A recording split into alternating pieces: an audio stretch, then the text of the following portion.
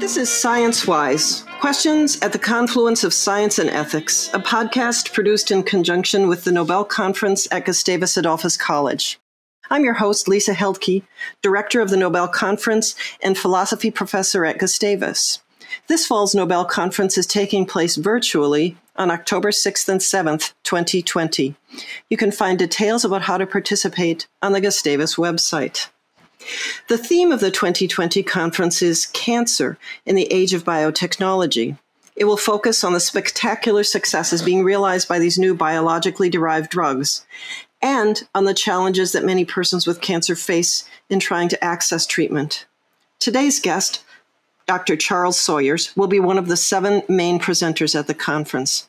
Dr. Sawyers has been at the center of the creation of one of the earliest of these drugs, a so-called targeted therapy. Chronic myelogenous leukemia, or CML, is a blood cancer that causes the body to produce cells in which 2 ordinarily separate chromosomes fuse together to create an abnormal protein. This new fusion protein sends an unregulated signal telling the cell to divide. Each new cell has the same protein, so every cell is being instructed to divide. The result is uncontrolled cell proliferation, which is sort of the textbook definition of cancer. Enter the drug Glevec, the first member of a class of cancer therapies created to target abnormal proteins and block the signals they send for cells to divide. Glevec is a targeted therapy because it kills only the cancer cells, leaving the normal cells untouched. The success of this drug launched the development of a host of drugs that target cells with specific genetic abnormalities. Its arrival helped to introduce what we might call the era of precision medicine. Glevec was developed by Charles Sawyers, a research physician at Memorial Sloan Kettering Cancer Center, in collaboration with Brian Drucker at Oregon Health Sciences University and Nicholas Leiden. In 2009, their work on CML was recognized with the Lasker-DeBakey Clinical Medical Research Award, the highest award given to medical research in the U.S., and dubbed America's Nobel. Focusing his research on molecularly targeted therapies, especially new therapies for persons with cancer, Sawyers has been part of a collaboration to develop 2 new drugs for the treatment of advanced prostate cancer, Xtandi and Erleada, both of which are now approved, one, I think, very recently. Since 2016, Charles Sawyers has been involved in another major endeavor that has potential to support the work of cancer researchers everywhere. He founded Project GENIE, a major initiative to improve cancer research by developing a massive database. Sawyers launched Project GENIE, which stands for Genomics Evidence Neoplasia Information Exchange, in collaboration with the American Association of Cancer Researchers. Presently, 18 major research centers from around the world send their data to a common database, which now houses information on nearly 100,000 patients. By pooling data from multiple institutions, a database can provide researchers with information on larger groups of patients to provide better statistical analysis. By providing a better understanding of cancer outcomes from treatments of genetically similar cancers, the GENIE database can, for example, allow physicians to identify patients who may benefit from drugs approved for other uses. Sawyers presently serves as the chair of the executive committee for Project GENIE.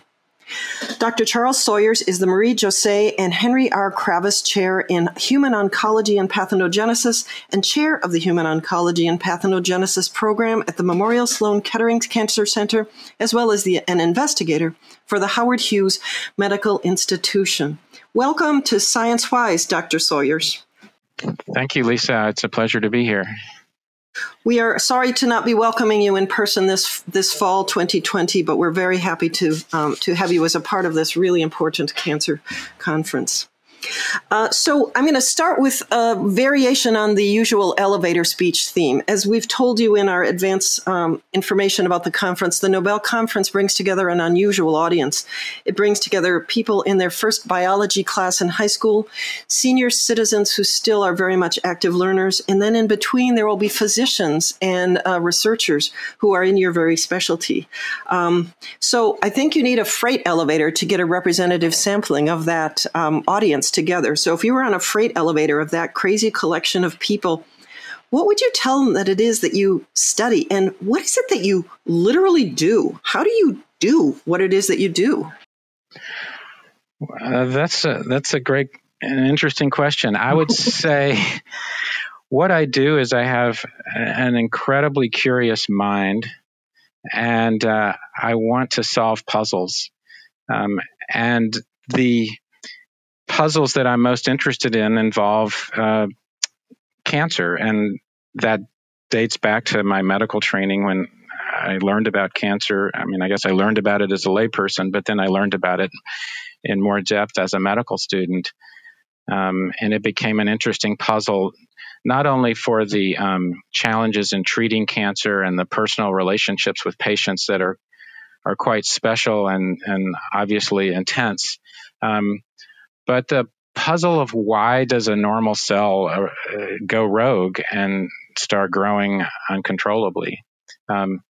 So solving that puzzle, that curiosity is what led me down this career path and what I do every day. And so maybe to be more concrete with my answer, I come into my laboratory. I have a team of about 15 postdoctoral fellows, some of whom have medical training, some of whom are straight PhD training. I have graduate students who are getting a PhD in cancer biology, and I have several technicians, and we work on cancer-related questions using different types of models, and it includes growing cells in the laboratory and in tissue culture incubators. It includes experiments using mice, and eventually the work has led, as you mentioned in your introduction, to drugs that are now used to treat humans with cancer. And I want to get to those drugs in a second.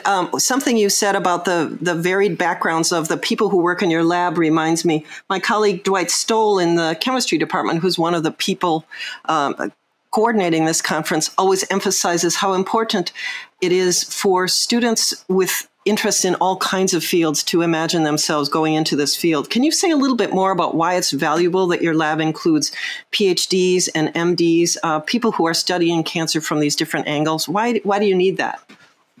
Well, just like solving any problem, you need a diverse set of people around the table to bring their thoughts when you're sort of brainstorming about which way to go, how to frame a question.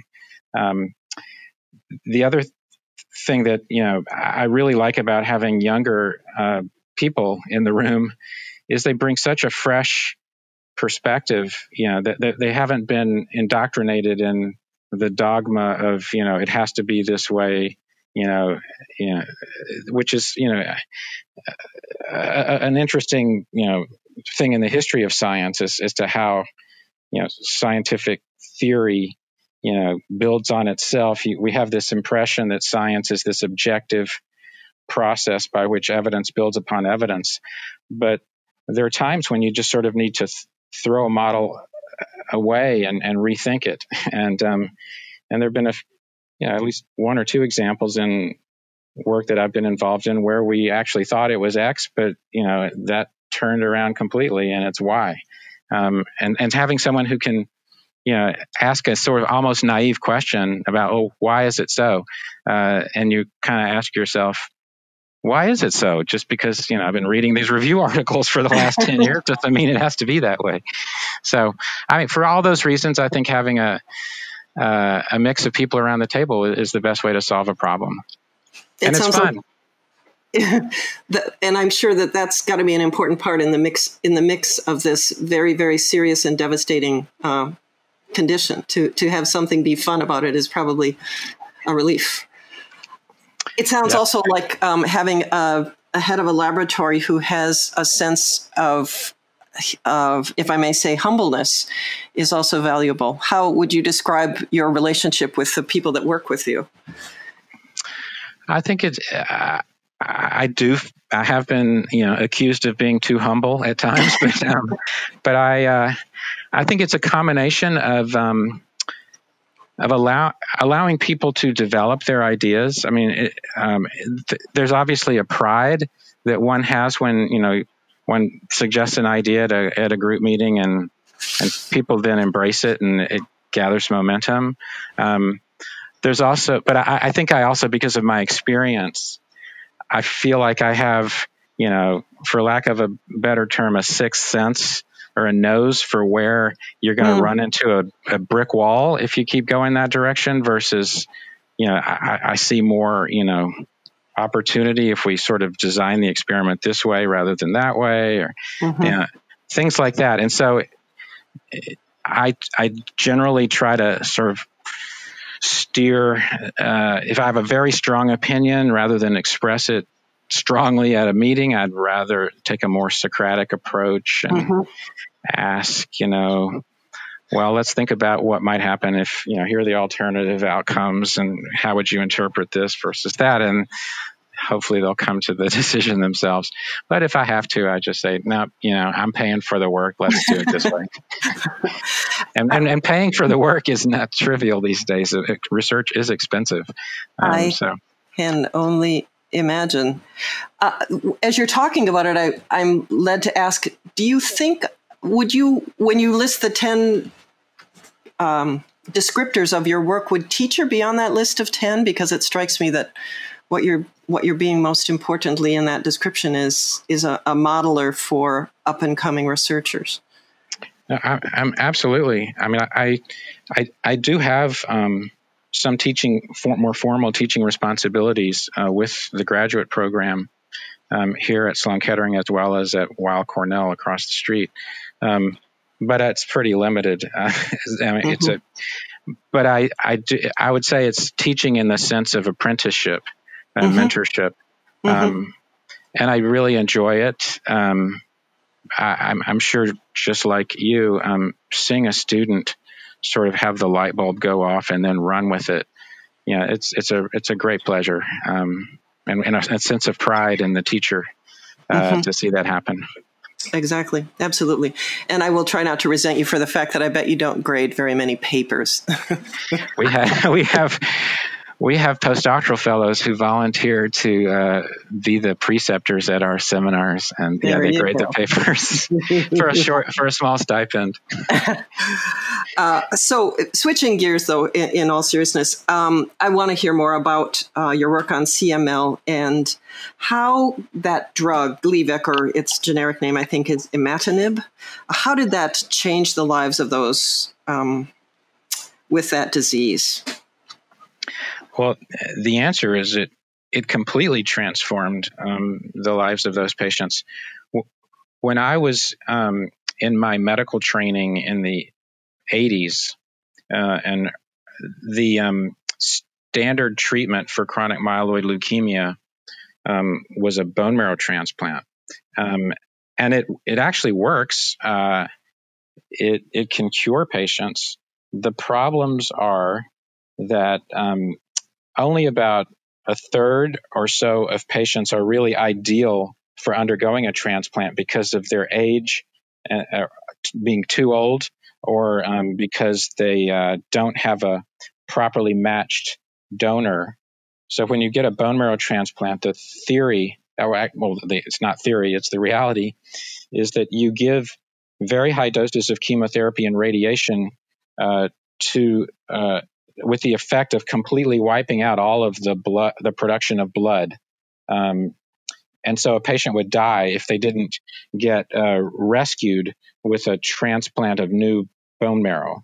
And so that, for reasons, it's a very effective therapy for different kinds of leukemia, and it's still widely used today. But it actually was amongst the different leukemias, chronic myeloid leukemia was the success story with that procedure. But the price, in addition to not everyone having the ability to undergo the procedure, is the procedure is very toxic, and there's a risk of death from undergoing just the decision to proceed. So that was the sort of state of the art when I entered into it, and now the Glevec is a pill that's taken once a day. It has a very minimal side effect profile. I mean, there are a few little things, but compared to chemotherapy or other, ways of controlling the disease, it's night and day. And there are patients who I was treating patients, the very first patients who ever took the drug, when I was at UCLA, where I was doing this work originally, and I'm still in touch with several of those patients. They're now, on their 20 plus year anniversary, and they send pictures of them and me from 20 something years ago, and then pictures of themselves now with their dogs and family. And I've even met a few who traveled pre-pandemic who were, in New York for whatever reason, and it's astonishing how different, what an impact it's had. And just to be clear, for those patients who were not eligible for a bone marrow transplant, this was then definitely death in a very short amount of time. Yes, the sort of survival of a patient with chronic myeloid leukemia, widely quoted, was about 5 years, and the reason is it begins and is typically diagnosed in a phase that's called the chronic phase, which is how it got that name. But it over a period of a couple of years, it flips into what's called blast crisis, which looks more like an acute leukemia. And it doesn't respond as well as acute leukemia to acute leukemia therapy. And that's the reason patients would die. Mm-hmm. Okay. And just for the record, how common is this form of leukemia? Well, the number of new cases per year in the United States, I believe, is still roughly 5,000 new cases a year, and another 5,000 new cases in Europe. So back when we were seeing the early, exciting results with Glevec, we would actually be invited to attend some of the meetings at the company Novartis that was now going to market the drug, and they were sort of projecting like, well, how many patients, what's the supply of drug that'll be needed, and so forth. They're thinking, well, 10,000 new patients a year with a drug that's this successful, maybe we'll get a pretty good significant percentage of those who will want to take it. And so 10,000 patients a year. What's a remarkable statistic is that within about 5 or 6 years, there were now more than 100,000 patients a year taking the drug because the patients weren't dying at the other end. So, and some of the listeners may know that not only was it a life-saving therapy, it was an incredible economic story in terms of how lucrative it can be, and that's another topic, of course. But when a market like that, when a drug is that effective, the number of patients on it continues to grow and grow. And if the drug has to be taken, as is mostly true for Glevec, for the rest of the patient's life, then companies like that economic model. And we'll come back to that in a little bit later in this program. Right now, I wanted to maybe drill down into Glevec a little bit, just remembering that I and most of our listeners are not going to be able to understand the highly technical aspects of the drug. But one of the ways we've been describing this conference this year is beyond chemo and radiation. And when I first started working with my two colleagues on the topic, I had no idea what they were talking about. And frankly, I was kind of asleep at the wheel and hadn't known there'd been this dramatic revolution in cancer care.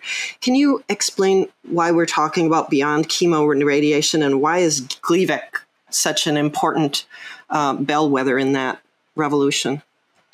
Well, as you mentioned in your introduction, Glevec is an example, and it's become a poster child for what's called targeted therapy. And so the concept is really quite simple, and it's founded on the recognition that cancers are caused by mutations in the DNA of a normal cell, acquired through various mechanisms, including the fact that they just naturally occur. And in the case of chronic myeloid leukemia, the mutation is a chromosome translocation. And what's particularly remarkable about chronic myeloid leukemia is it's actually the only alteration of any significance that's in those cells. So it's kind of a single hit, if you will, to the genome. And the way I got into the Glevec story is during my postdoctoral training, I chose to work on that translocation and try to figure out, okay, we see it in these cells. It's present pretty much 100% of the time if in a patient who has this particular disease. Is it the cause of the disease or is it a consequence of the disease? So using scientific method, which at the time the ability to do this experiment was really cutting edge. We were able to clone the translocation, which means two proteins, one known as BCR and one known as ABL, hook them together, create what's created by the translocation, and introduce it into the cells of a mouse, and see if they will now develop chronic myeloid leukemia. And that's work that I was a part of during my training, and it was just unbelievably exciting and fascinating to work through all the technical challenges and trying to even execute the experiment and then to see the result, which is that it is the cause.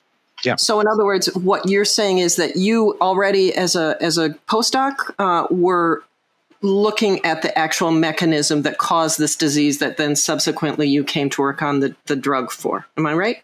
Yeah. In fact, I would actually, restate it as sort of one of my opening comments about the freight elevator is curiosity drove me to work on this problem. Why do CML cells become leukemia cells? Is it because of this translocation? Mm-hmm. Just that question. The thought that if we proved that it did cause the leukemia, that there would be a drug against it was really not front and center for me. At all. Interesting. Well, and there's a good reason for that. No one had developed a targeted therapy, and the idea, and we knew that one of the genes, this gene called ABL, is in a class of genes known as a kinase. And a kinase is an enzyme that puts phosphate residues on other proteins. It's part of a sort of bucket brigade of signaling molecules. And back then, we didn't know about the human genome at the level, obviously, we do now. We didn't know how many kinases there were, but we knew there were a lot of them. And one molecule that every kinase uses to put phosphate on a substrate is the famous molecule ATP. And so if you think like a drug designer, you're going to say, well, then there's an enzymatic activity. We should be able to block it by designing something that looks like ATP. But the idea of giving a drug that blocked ATP binding would be perhaps even worse than chemotherapy in terms of side effects. So the idea that this would, immediately lead to, all you have to do is make an inhibitor and everything will be hunky-dory. That was not a concept that was, embraced by the field at all at the time. And so since in many ways Glevec was proof that actually dogma isn't true, that you can actually do this. So I'm curious, you just said that the mechanism by which Glevec works, there was a possibility that it would have been more devastating than chemo? Well, maybe I can't really say for sure that's the case, but there was no reason to think that it wouldn't have a lot of side effects. It would be kinases are really important for all kinds of fundamental processes in the same way that many of the targets of chemotherapy, which are to block enzymes that replicate DNA, are also fundamental. Got it. So if you messed around with them, chances of making a very big mess were potentially very great. Yeah. Okay. All right. Because I think the way the story is being told now is there's a little bit of a just so story about it, right? Like, well, it is now that we know that that we can target these cancer cells and not, as your colleague said, take the baseball bat into the room and smash everything in sight in order to turn off the light. Well, obviously, this is the way things go. And what you're pointing out is it's obvious now, but that's because we have a very clear in the rearview mirror in a sense. Absolutely. Yeah, okay. So anyway, go ahead, please. You were in the middle of how we got this amazing drug, I think. So, I guess the where I was going with this is that I out of curiosity, was studying why CML cells are CML cells. Yes. Now, the next steps are further delving into the mechanism. When in a sort of separate universe in Switzerland, the drug company, which at the time was called Ciba-Geigy, and later merged with Sandoz to become Novartis, in the laboratory of Nicholas Lydon, had, for lack of a better word, a bit of a sort of skunk works or sort of stealth program, just asking, is it possible to make an inhibitor of a kinase that would have some selectivity? And the concept that the target would be the ABL gene in chronic myeloid leukemia was not on the table at all in Nick's mind. In fact, the lead horse was a kinase called EGFR, which has now become a fantastic success story, decade plus later in lung cancer. But the target that gave rise to Glevec was actually originally a kinase called the platelet-derived growth factor receptor, or PDGFR. And the reason to think about making an inhibitor of that kinase is there was growing literature that might be a drug for heart disease, because the proliferation of the coronary arteries that occurs during atherosclerosis was thought to perhaps be dependent upon this PDGFR enzyme. Well, of course, that didn't work out. It turns out that Glevec is a very potent PDGFR inhibitor, but it doesn't have a role in heart disease. It was only when the lead compound that became Glevec was tested against some other kinases that the connection to chronic myeloid leukemia was made. And again, this is a bit of ancient history now, but at the time, let me back up. The concept here is, are there any other kinases that this drug inhibits? As we just talked about, if it blocks the binding of ATP, it might inhibit all kinases. Well, in order to answer that question, you actually need a panel of kinases to test it against. But there wasn't such a panel because no one had been down this path before.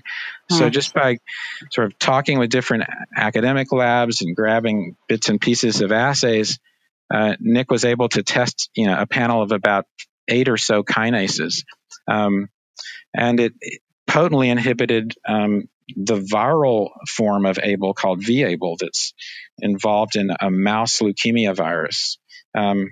And that was when the aha moment happened with, well, maybe the cancer in which this could be tested should be chronic myeloid leukemia. And then it was only really years later, when there were much more extensive panels of kinases to test inhibitors against, that the selectivity, the ability to make a selective inhibitor, was recognized as a reality.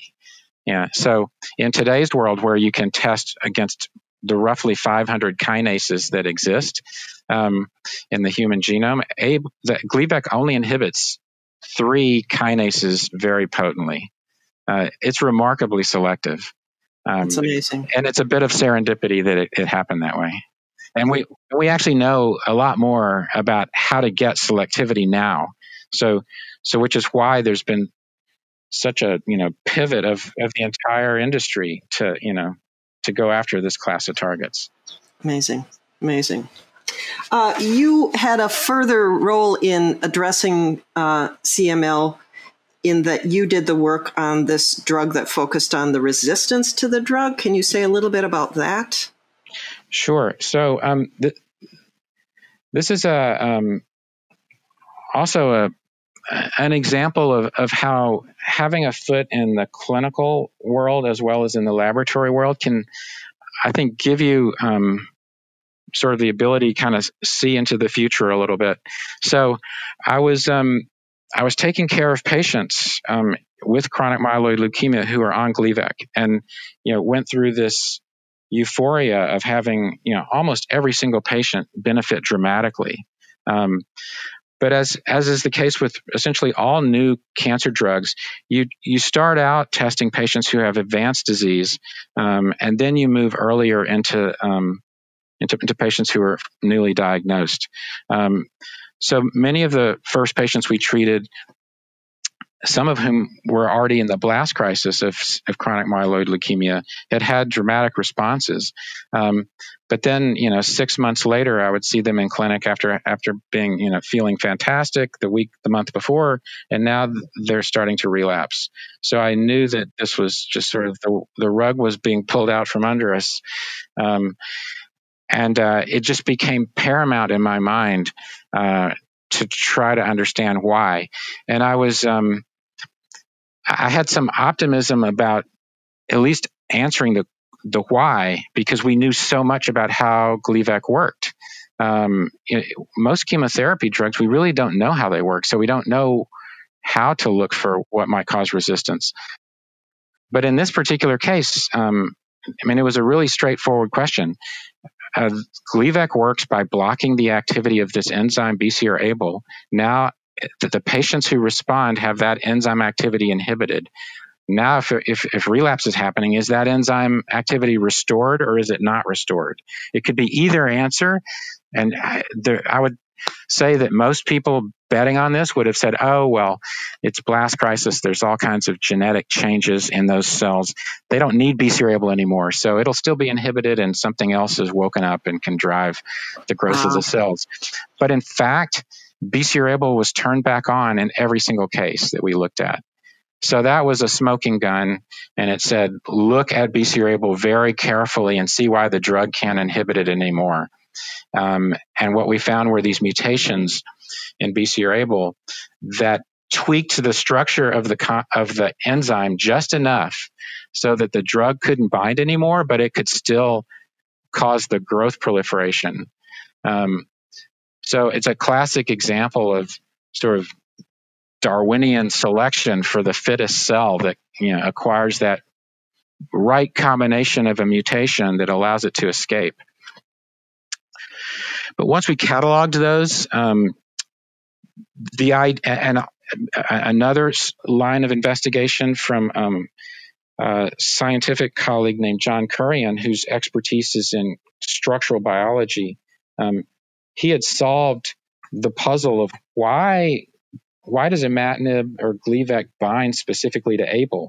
He by solving the structure of the enzyme bound to Glevec, an insight arose as to how that was so selective, and then some predictions about where these were easily made about why these mutations were causing resistance, and so a consequence of all of that was, we actually should be able to inhibit the resistant mutations with an inhibitor that binds ABL in a slightly different way.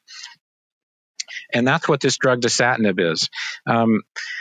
And again, an example of how there's so much serendipity in science.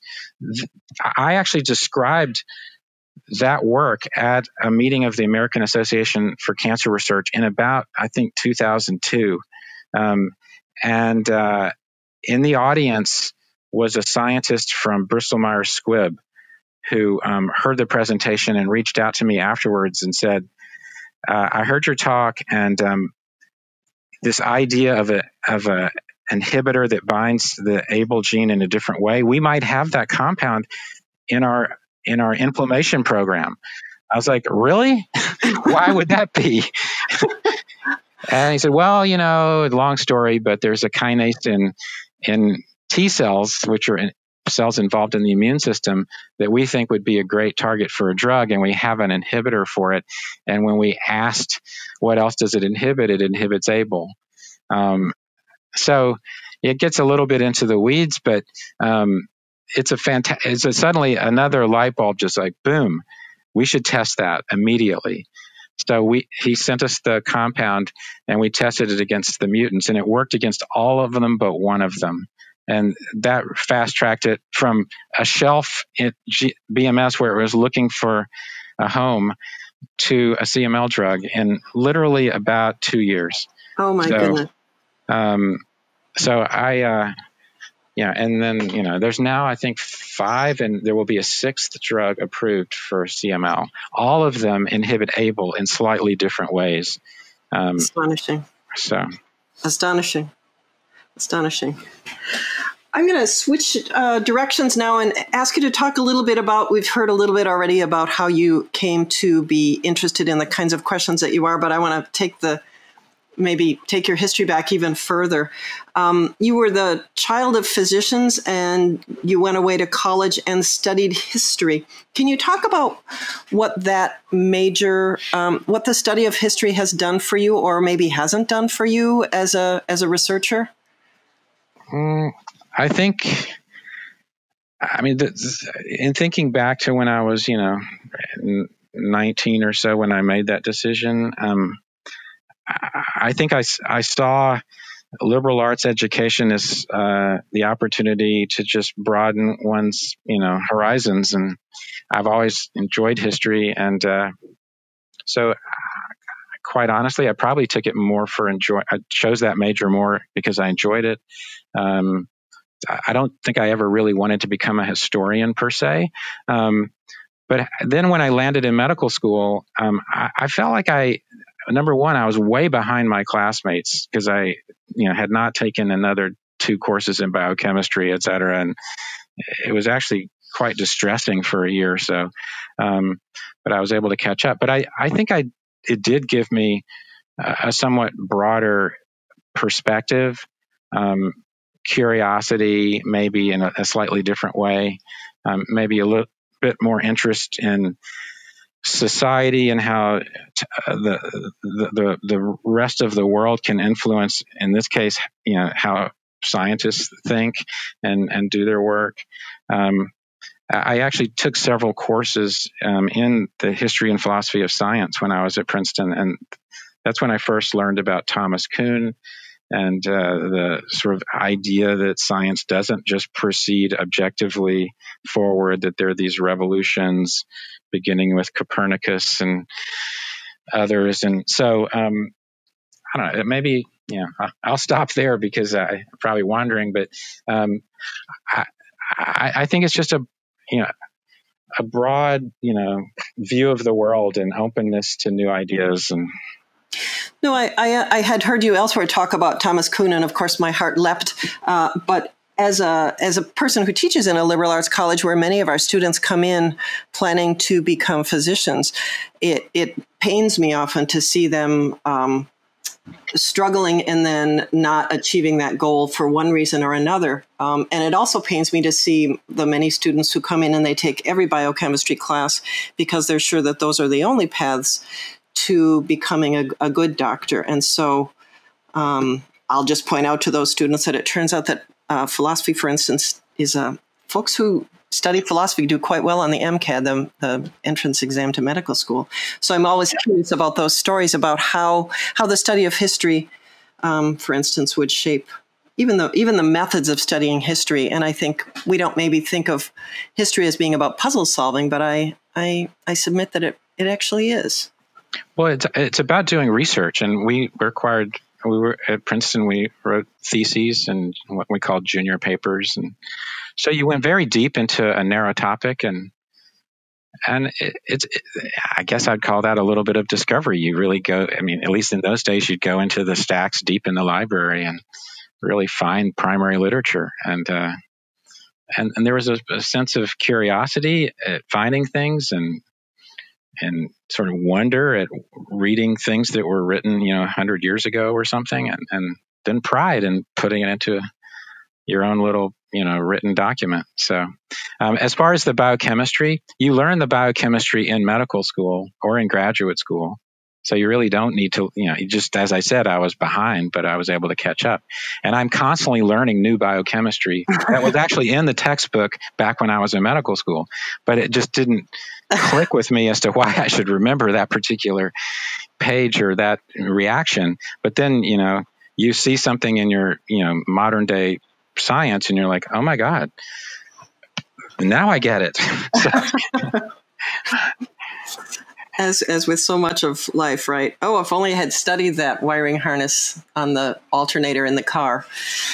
So I wonder if the ways in which you came to your research path shape the way that you are as a researcher. That is, you really came to it through medical school rather than through an undergraduate degree in the physical sciences.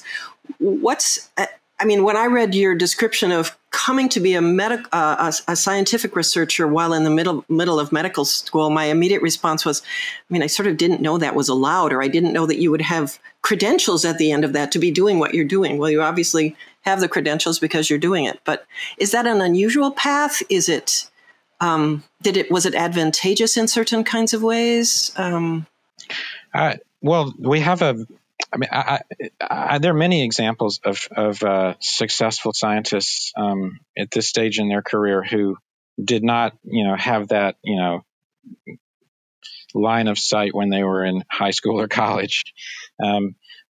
That said, there are some fantastic pathways if you do, feel that passion at that younger age to get there through, combined undergraduate medical school type programs, as well as after college, the combined MD, PhD, or MSTP, medical scientist training program pathways.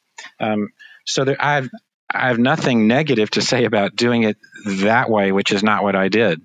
But what I'm glad the system allows the flexibility for the so-called late bloomer, which is what I've been called, and many others. In fact, when I was recruited to New York, the person who recruited me is Harold Varmus, who was the CEO and Nobel Prize president winner of Sloan Kettering, and exactly, and he's now at Cornell. But he's a late bloomer. He was an English major at Amherst, and I think he wouldn't mind if I said, he decided to work at the NIH rather than, get drafted to serve in Vietnam. And then, look what happened. So I think there's many ways to get there. And is it advantageous to do it my way? I can't say it necessarily is, except it kind of gets to the point that we were talking about by majoring in history. I think there was a certain sort of maturity in the way I would think about things. Also, maybe a sense that, the clock is ticking. I better, really focus. So I was super organized in the lab. And also, this, after going through clinical training where you've seen a lot, and you've seen a lot of personalities, and so you're thin, your skin gets a little thicker, if you know where I'm going with this. People are going to criticize you, rightly so, for, things along the way. And you've got to have confidence. And also the willingness to accept criticism and learn from it. And I've seen some younger students just that they don't have that maturity yet. And so it's hard. So. It strikes me that how you're describing your own trajectory also suggests something about the way that you're now running your own lab. That is, you have space to hear people with unconventional views, partly because your pathway was a little bit less conventional than many of your classmates, and therefore you might have a little bit more patience for the iconoclast. Yeah, I think that's probably fair. Thanks for pointing that out. Maybe it's a good therapy session for me here. Philosophy is therapy, not usually something we're accused of. So one of the things that this podcast is exploring, and that really is at the heart of the Nobel Conference, is the relationship between scientific and ethical questions. Since the Nobel Conference was founded, it has been about scientific questions and the ethical implications that come along with them. And indeed, it's the reason that I was interested in coming aboard as the chair, is that I really wanted to, as the director, I really wanted to focus on that linkage. In some sciences, that's a harder sell than others. Medicine obviously has a Hippocratic oath that begins, first do no harm. And so it seems to me that the practice of medicine doesn't give one the luxury of thinking that ethical questions are somehow separate from scientific questions. I wonder if you just want to have a reaction to that, first of all, about how you understand the practice of medicine as connected up to ethical questions, ethical challenges. I think they're intimately tied together. It has to do with a number of important concepts. One is the relationship of the physician with the patient and this autonomy of decision making versus paternalism and so forth. That's a complex one. And all of us have been patients and trust our physicians. But particularly in the context of a cancer patient, it's tricky to sort of, I guess, walk the line between, being compassionate and, giving hope, but also being truthful about the diagnosis and the prognosis and so forth. So there's tricky things there. And there's lots. I think there's lots of training in that, at least amongst institutions I've been involved in, and colleagues who, through apprenticeship, et cetera, help with those conversations. But there's always examples where sometimes a family will say, you can't tell this elder patient that they have cancer and things like that. There's actually a movie about that right now. Yeah. But anyway, so that's one category of issues. I think the other one that is very topical is access to care, and I'm sure there is a spectrum of opinions amongst the medical profession about this, but I certainly don't run into many people who are opposed to the idea of healthcare as a right and some concept of a universal access solution, which I think we're lacking in this country. Indeed. And do you see, from your perspective as someone who works within academia, but works obviously with biopharmaceutical industries, do you, we don't have a lot of time to unpack this, but do you have thoughts about paths forward in that category? It's a way too simple question for a way too complicated issue. I wish I knew the path forward, but I try to speak, about the issue in a way that's not, too confrontational. But maybe I'm taking the wrong approach. The one that I can see a little bit more into is the topic of drug pricing. Mm-hmm. So the immediate assumption that biopharma is evil and they're exploiting the system in order to get the most price for their drug is too exaggerated. Mm-hmm. There are incentives required for the risk that companies take to develop some of these exciting drugs that we've talked about. Mm-hmm. I've also, we didn't go into it, but I've been amazingly impressed with how quickly, once a company, embraces, moving forward on a new drug, how quickly they can do it and benefit society by putting those resources, to work. I think we're actually seeing it today in the enormous amount of effort that's being devoted to a COVID-19 vaccine. I mean, it's not my area, but I mean, almost all the ones that we're reading about, today, are using technology that's never really been used to make a vaccine, and it's really impressive what's being reported in terms of immune responses and the scale that this is happening. And you can't get something like that without an organized infrastructure that does not exist in the academic world. So I think that there has to be some kind of partnership. But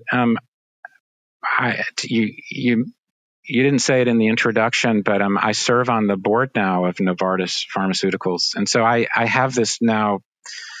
I guess I'm a fly on the wall in the room where it happens, and so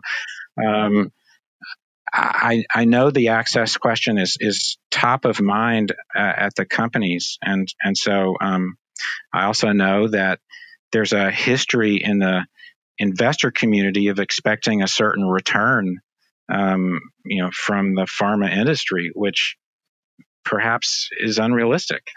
But that's a hard conversation for me to, really weigh in on significantly at this stage. But certainly. I don't think that the simple view that pharma is evil and purely profit seeking at any cost is accurate. On the other hand, I think there's a lot of self-examination going on in the pharma industry. And for Nobel Conference watchers, you should know that there will be a presenter at the conference, and in fact, I'll interview him later also, Jim Thomas of Just Evotec Biotherapeutics, who is himself a big pharma. Well, I guess he would describe it as sort of medium pharma researcher who will be one of the presenters at the conference. And so that perspective from within the biopharmaceutical industry will be a voice at the conference itself. Yeah, that's great. I mean, and that, when you said medium or biotech, that's another interesting change. It's not really on the ethics side of this, but it's the innovation, the real creativity, and maybe that also means high impact, really life, game-changing drug development is happening in that smaller sector, much more so than in big pharma now. And I think it's a talent question. Young people who want to make a difference want to be at a smaller company. Interesting. I'm going to make a very weird analogy here. I actually work in philosophy of food, and one of the things that I'm seeing right now as a result of COVID and really as a result of the last 10 years of critiques of the agri-food industry are lots and lots of young people going into middle and small scale agro-food enterprises, and that large scale industrial agriculture is being challenged in precisely as a result of that, not as a result of, say, federal farm policy or something like that. Yeah, it sounds like an interesting parallel. The economics of this is that the small biotechs then become the targets for purchase by the big pharma. Right. You'll notice that Jim is now Just Evotec. He was Just Biotherapeutics last year at this time. So, yeah, exactly. So I wanted to think about Project GENIE, actually, as an interesting case study of an ethical model for medical researchers. I found a magazine interview about your project. It was from a cancer newsletter, in which you joke that when former President Joe Biden launched his cancer moonshot, he said, and this is a quote from Biden, "You're not going to like this, but imagine if you all worked together. I'm not kidding. What if you all worked together?" And you said, "I think the vice president was a little bit suspicious of our willingness to share data. I would like to say that we clearly overcame that." So talk to me about that. What's going on there? And, talk about it as an ethical issue or as an ethical opportunity for researchers. So I think the point that the vice president was making is that he's spot on about one thing, and that is that academic researchers want to get credit for their work and get famous based on, keeping their data to themselves until it's fully shrink wrapped and ready to publish, and getting a nice paper, and then getting invited to go to important meetings and get promoted, et cetera, et cetera. So that's been a problem with the field for a long time. And not unique to your field, by the way, right? That is true across the academic boundaries. Right. But there's certain, and there's this, there's a part of, I can't say that's a good thing at all, but on the other hand, that's a powerful motivator to work hard and get your work published, and credit. So, so the circumstance of the GENIE project is that the technology of being able to sequence the DNA of tumors from patients who are being seen for their medical care had come onto the stage, and it was literally a dream that you could possibly do this, not even 10 years ago. And the technology suddenly underwent an inflection, which made it possible to, beyond anyone's imagination, to implement this at scale, with some cost, but not a ridiculous cost. For a couple $1,000s or less, the price of a scan, a patient's tumor could be sequenced in the clinic. So a couple of centers who have the wherewithal to at least do a pilot in this area had made those decisions based on advocates like me at their centers saying we really got to do this for a couple of reasons. One, it's the right thing to do by our patients. Like, we can't prove it's going to make a difference to them, but we know there's some examples where it already has. And two, this is our competitive advantage. So, as an academic center, we should compile these cohorts of patients. And three, it makes us look good compared to the competition for attracting new patients. I mean, there's all kinds of reasons you can sell it to management. Sure. So, but as we started doing it, and Sloan Kettering is sort of the big gorilla in this, we were sequencing thousands of patients, and we were really having a field day of curiosity and looking at the data and so forth. But I saw that we can do several thousand, but we need like 100,000 or many hundreds of thousands to make sense of this. I mean, this is just going to go nowhere. So I had been say more about that just for 1 second. What do you mean by that? That's not necessarily clear to me. That the complexity of cancer. One thing this revealed is that the cancer is lots of small subsets. The idea of lung cancer and colon cancer and breast cancer, those are big lumped categories of lots of diseases that at a molecular level are quite different and will and already in some cases demand different therapies depending on what your genetic profile is. And lung cancer is the best example of that. There's now about 6 different drugs at least that have all come on the stage just in the last 5 or 6 years that demand that the tumor be sequenced in order to know how to treat the patient. But if you wouldn't have the evidence to say what I just said unless you had data on tens of thousands of such lung cancer patients. And now we have that, but we didn't before. To me, it was clear we needed to vector in this direction, and what I needed was to overcome first the reluctance of academic researchers to hang on to their data until it's fully published.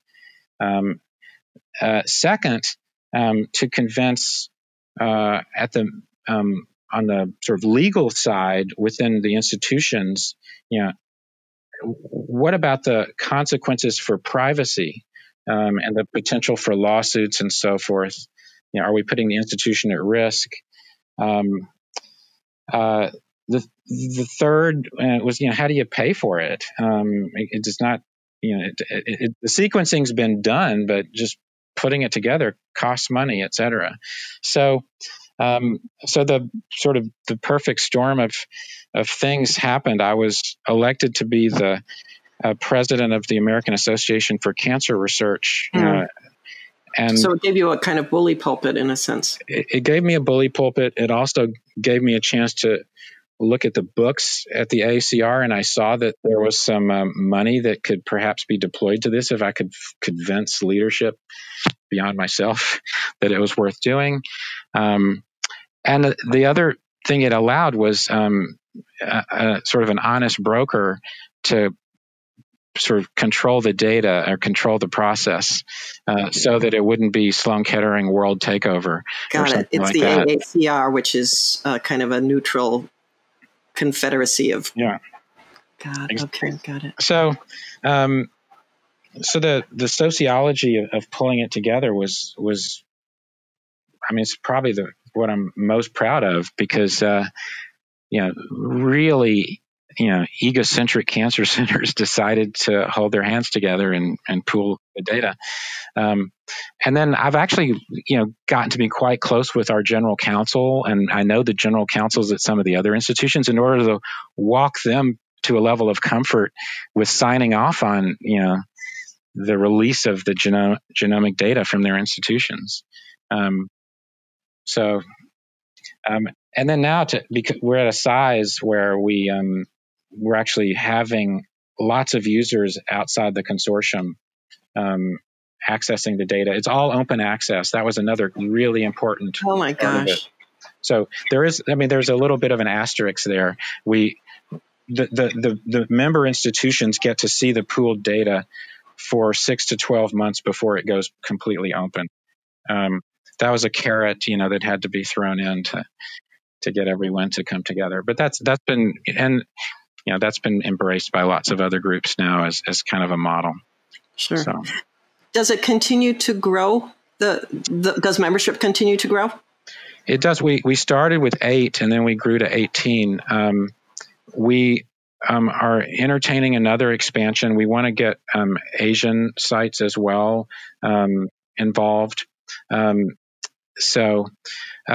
there's what I've learned is that there's a lot of people will want to join, but they won't, be all in, in terms of, there's some lift as well as benefit. So, again, this is more sort of organizational philosophy. What's the right size to work together? I think there's a chance. There's the possibility of being too big. So, but on the other hand, like the vice president said, he also, he didn't understand that argument when I tried to make it to him. He's like, "Why don't you guys all join together?" I was like, "Well, we're doing just fine as a group of 8 right now. Let us get going." But I would welcome another conversation with him come November, but we'll see what happens. Indeed. Well, I want to leave you with one last opportunity, and that is if you could advance some position, some issue, some cause to whatever group you could advance it to, what would you like to tell some group of people? What's something that you just really wish you could carry forward to a larger audience? Wow, that's a big question. I think the first thing that comes to my mind, which is partly because of the current time, is our field needs more diversity. And we're acutely aware of it. And we've got all kinds of excuses about pipeline and so forth. But I think I've become more aware of racial disparities. I mean, I was aware of them, but I'm much more so. I would like to see more young people of diverse backgrounds coming into science, because it's such a rewarding career, and it's a place where a creative mind can make an impact, and ideas even if they sound crazy, are welcomed and discussed in this community.